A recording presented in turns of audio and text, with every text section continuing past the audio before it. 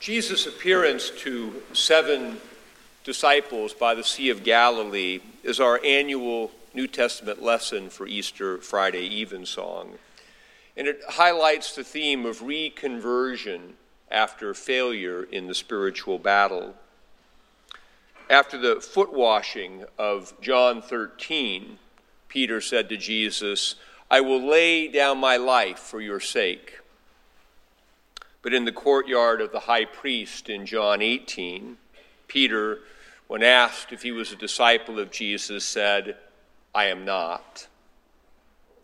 The risen Christ had already appeared to all the disciples in the upper room to proclaim to them blessing of peace. But John 21 suggests that Peter had some lingering doubts about whether he qualified for that peace and still qualified for the position of leadership that Jesus had given him. One clue about the doubt is that Peter, who had left his nets to follow Jesus, now returned to the Sea of Galilee to fish. And this story suggests a second call of Peter. Jesus asked him, "Do you love me more than fishing?" The story reveals that self-doubt is our main barrier to reconciliation with God after failure. There are no recriminations of any kind from Jesus to Peter in any of the resurrection accounts. After all, Jesus had prophesied Peter's betrayal and also had prophesied his reconciliation in Luke chapter 22, verses 31 through 34. But Peter may have been so displeased with himself that he was not ready to be forgiven. This is a common attitude after failure in the spiritual battle. We know that God forgives sins, and we would not hesitate to tell someone else that God forgives their sins after a fall. But we are displeased with ourselves. We want things to be different.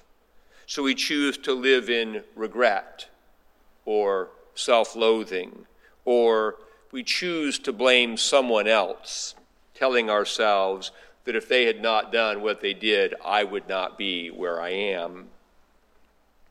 But Jesus loves us as we are, and Jesus redeems our real lives, the lives that are, not the lives we want to have.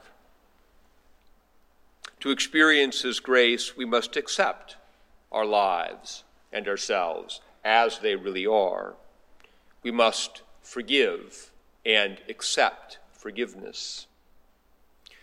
And there's also a communal dimension to this restoration. We are commanded to love our neighbor as ourself. For we will indeed love our neighbor as ourself. And this is a fact as well as a command. If we cannot be gracious to ourselves, if we cannot accept grace in our own real lives, we won't be gracious to others in theirs. Thus, Jesus' bestowal of grace upon Peter in this account is not a mere spiritual hug. It is a challenge. If you really love me, then feed my sheep. And this uncovers the selfishness of refusing to forgive ourselves and accept forgiveness. People who live in self-loathing abandon their vocation to love others in favor of self-pity and resentment.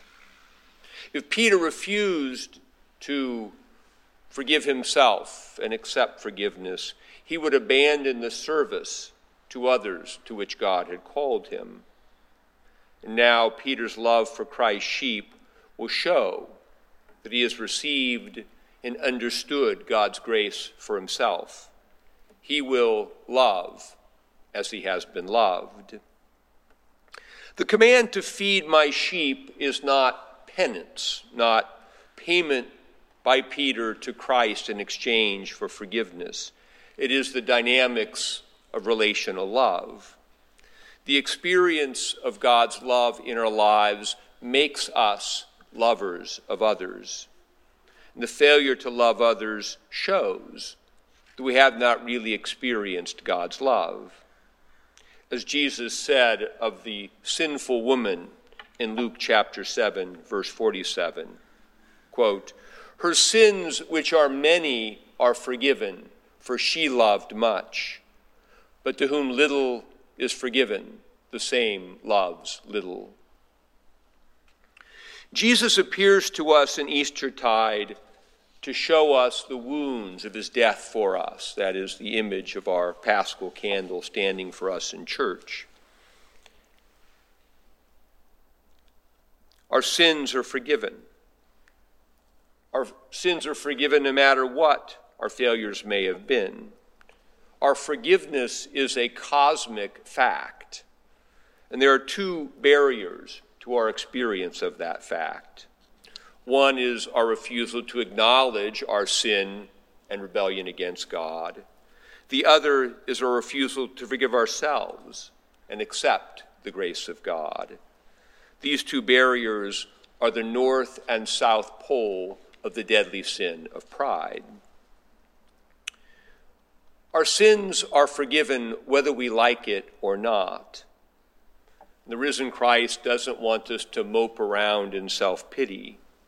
He wants us to receive his love, and he wants us to love others with that same love. God's love is contagious and missionary. The Easter Friday question from Jesus is, do you love me? If your answer is yes, then feed his sheep. That is, use the gifts God has given you to love and serve others in the way God has loved and served you. As Jesus said on Maundy Thursday, "A new commandment I give to you, that you love one another as I have loved you."